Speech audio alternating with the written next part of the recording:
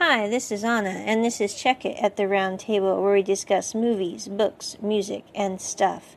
Today we are discussing Frankie Drake Mysteries, Season 1, Episode 3, Summer in the City. This episode is about a young boy who happens to be the son of one of Frankie Drake's ex-boyfriends. I don't know what you want to call it. They're not really, she doesn't stay with them long enough to be boyfriends, so let's just say somewhat love interest for a brief period of time. I think that kind of goes better. But anyway, who happens to come to Toronto and is looking for her because his father told him if he ever ran into a bind, he could look her up. And he found a dead person in the trunk of a car that he won at a poker match. Kind of weird, dude. Anyway, I'm just saying, he's not the sharpest tool in the shed. You know, when you win a car, maybe you should look at the backstory on that car.